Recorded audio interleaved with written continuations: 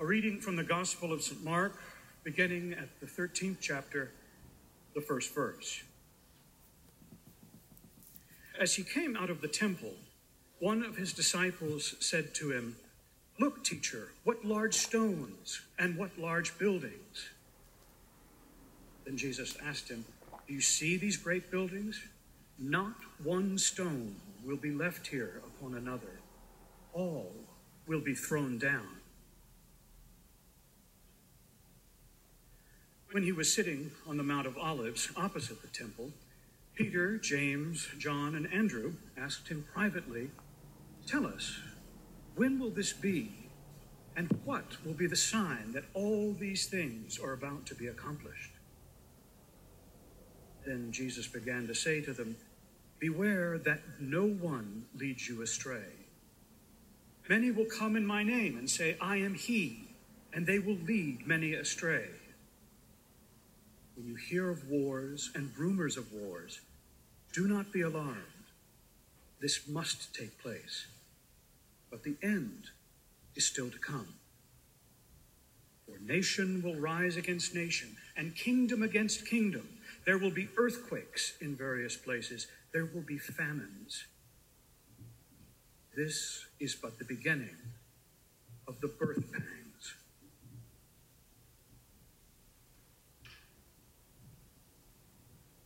These are our sacred stories. Thanks be to God. If you were here last week and you took a stone home, has it been speaking to you? Have you been listening? It can be hard work listening to stones, and so we're at it again today, practicing this time with Jesus and the disciples as our companions. Just before this morning's lection, at the end of Mark chapter 12, we read, "As Jesus taught, he said, 'Beware of the religious leaders who like to walk around in long robes and be greeted with respect in the marketplaces, and to have the best seats in the synagogues and the places of honor at banquets. They devour widows' houses, and for the sake of appearance say long prayers. They will receive the greater condemnation.'" Jesus sat down opposite the treasury and watched the crowd putting money into the treasury. Many rich people came and put in large sums. A poor widow came and put in 2 small copper coins, which were worth a penny. Then he called his disciples and said to them, "Truly I tell you, this poor widow has put in more than all those who are contributing to the treasury. For all of them have contributed out of their abundance, but she, out of her poverty, has put in everything she had, all she had to live on." Jesus is standing in the temple courtyard with his disciples shortly after asking them to notice a widow who is surrendering her last 2 coins to the temple treasury. I think we need to notice her too. This widow needs our focused attention before we will be able to hear the stones of our lection. It's only been a couple of days since Jesus was turning over tables in the temple and declaring that the religious leaders had made the temple a den of robbers and thieves. And now Jesus, with his disciples, sits opposite the treasury watching the crowd put their money in. When the widow arrives and gives to the point of impoverishment, she gave her last 2 coins, all she had to live on. Throughout church history, this widow's giving has at times been held up as an example of charity, the way we should all give. But Jesus's attitude appears more one of despair and indictment. This is an insider critique. Jesus and the disciples are all Jewish. Jesus knows that the religious leaders of his time, much like the religious leaders of our time, have strayed from the calling of God. The First Testament is replete with the theme of God's concern for the widows and the poor, and the responsibility of the people of God to care for the poor. In Deuteronomy 10, for example, we read, For the Lord your God executes justice for the orphan and the widow. In Isaiah, it becomes clear that this mission of care and justice is not being carried out. Your princes are rebels and companions of thieves. They do not defend the orphan, and the widow's cause does not come before them. And then, as you heard, Jesus says, just before noticing the widow, that his own religious leaders devour widows' houses. Inside the temple, Jesus asked the disciples to notice the widow. And when the widow leaves, so do Jesus and his disciples. The disciples are noticing, perhaps not the oppression of the widow, but rather the splendor of the temple. Once they're outside, one of them says, "Look, Rabbi, what large stones and what large buildings."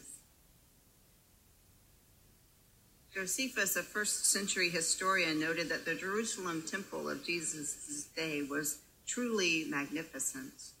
The temple's retaining walls were composed of stones 40 feet long. So much gold covered the outside that anyone who gazed at the walls in bright sunlight risked being blinded. No doubt it was impressive, but Jesus is not impressed. "Do you see these great buildings?" he asks. Of course they see them. The disciples just pointed them out to Jesus. "No," Jesus says, "do you really see them? Do you see what they represent? The oppression that built them, the suffering they've engendered, like the suffering of the widow who was required to give everything to the point of exploitation. Do you see these great buildings?" The disciples see greatness. They see permanence. They see glory.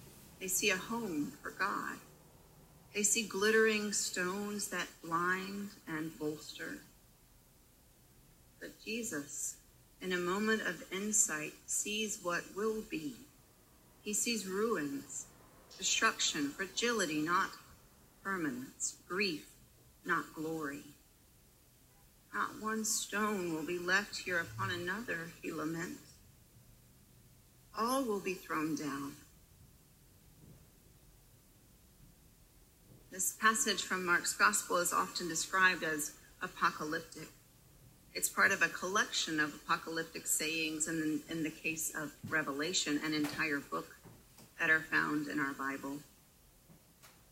The word apocalyptic makes me think of Apocalypse Now and Clockwork Orange and 12 Monkeys and that whole list of horrible movies like The Mailman and Waterworld. It conjures up memories of youth camp and horrific and fear-mongering imaginings about the end times.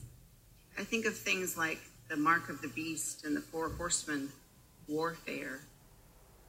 The word apocalypse makes me think of nothing pleasant. It conjures nothing of hope, of love, of care. But apocalypse is a Greek word, and it translates most literally to an uncovering. In the context of religious texts like our Bible, the word is most often used in relation to a holy disclosure of information or knowledge, usually through some sort of prophetic dream or vision. An apocalypse provides insight. It uncovers divine truth. In 2016, American author and social activist Adrienne Marie Brown wrote the following in reference to racial injustice in the Black Lives Matter movement. She wrote, "Things are not getting worse. They're getting uncovered.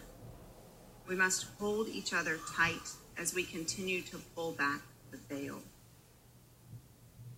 This, to me, is a description of biblical apocalypse. Things are getting uncovered, and we must hold each other tight as we pull back the veil. To experience an apocalypse is to experience fresh sight. It is revelation. It is epiphany. Our Covenant Anti-Racist Book Club has just started reading Native, Identity, Belonging, and Rediscovering God by Caitlin Curtis.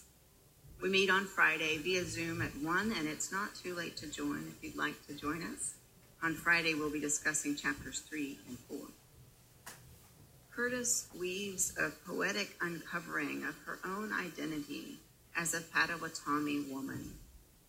She speaks of a hike with her partner and her 2 children on a cold January day. She notes, "I had an epiphany that moment when the lens of my life zoomed out and I saw truly for the first time what Potawatomi people once experienced. A history of forced removal from Indiana into Kansas with the trail of death. In that moment, I was reminded of the women who walked, nursing their babies along the way, some 660 miles. Just as I stood there nursing my 1-year-old son in the middle of a wooded area, the trees breathing over and around us, I suddenly understood what it meant to be Potawatomi. I felt the weight of my entire body center down in my feet, as if my steps were slow motion, engaging the pulse of the earth with every movement. I suddenly understood that mystery speaks to us when we are least expecting it. There, with one son by my side and one at my breast, I knew that the journey ahead of me would be different from the one behind me. That's how epiphanies work, after all." Once they return to the car, she takes out a journal and begins to write. She says, "I wrote about hope and a new beginning birthed along the edge of the creek on a cold winter day, a hope that transformed the entire world right before my eyes and brought me to myself in a way that I'd never known was possible, that brought me to the reality of a God who sees and gives us the gift of seeing." To me, this is a beautiful description of biblical apocalypse. This is an uncovering, a revelation, a bringing forth of the reality of a God who sees and gives us the gift of seeing. Sometimes this gift comes with destruction or deconstruction, or at least some heavy remodeling.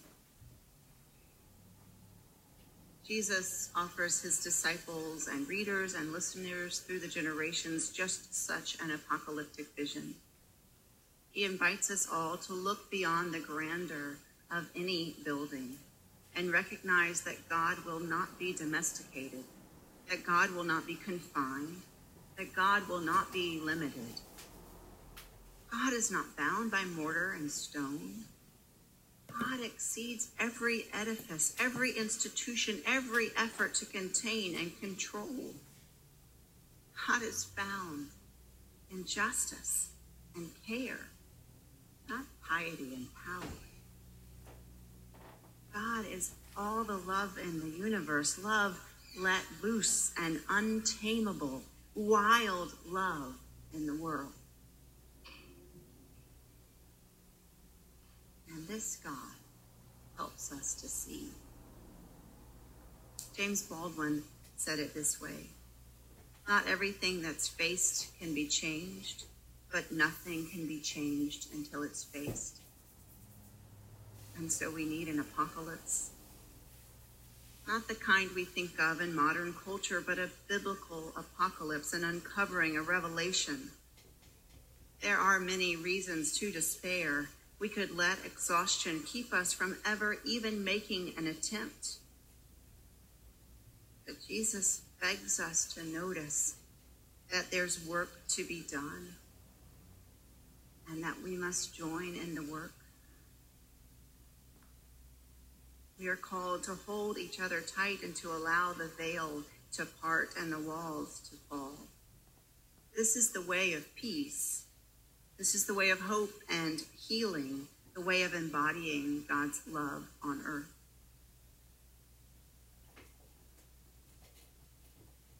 Last Sunday during education hour, we were invited into the experiences and memories of a Holocaust survivor, Miss Edith Mintzberg, a friend and neighbor of Bill and Pat Martin. And then after worship, many of us walked to the Holocaust Museum. On our way up to the building, we noticed that there were stones lying on each square on that vertical section of the roof. Each square has a town name, and there's a stone there. We asked our docent about the stones, and he explained the Jewish tradition of leaving a stone at a gravesite, that the stone serves two purposes: as a calling card, I was here, and as a tangible piece of remembrance. Leaving a visitation stone is an act of remembering, an act of being present. I've been thinking a lot about stones, as you know. I didn't plan to talk about stones last week, and even though they're part of this Sunday's lection, I didn't plan to talk about them today either, and yet here we are, because my stones won't be quiet. I told you they're everywhere. In my car, piled on shelves, covering the top of the dryer, found mostly before the clunking brings me running to excavate them. Last week I took a new one home. It's lovely, black with a white line. It's been the loudest. It's a bit hard to make out what it's saying, but it's something about what makes for peace. And it's not grandeur or glory. It's grit and compassion. It's uncovering, apocalypse, revelation, epiphany. Not everything that's faced can be changed, but nothing can be changed until it's faced. We have much to face, and change is possible. Peace is ever before us and in us. We must notice the injustice before we can change it. The stones that were left from last week have been gathered, and here they are, but they're ready to be spread out once more. Maybe there's a stone you need to take today. Maybe there's something you need to construct. Maybe there's something you need to tear down. Maybe there's something you need to notice or return to noticing. If a stone or two will help, take as many as you need. Maybe you need to take a stone that you will leave as a calling card, as proof that you're here. Maybe you need a remembrance stone. Maybe you need a stone that will begin to pave a new path of peace that you will walk, having had your own apocalypse, your own uncovering of the way forward.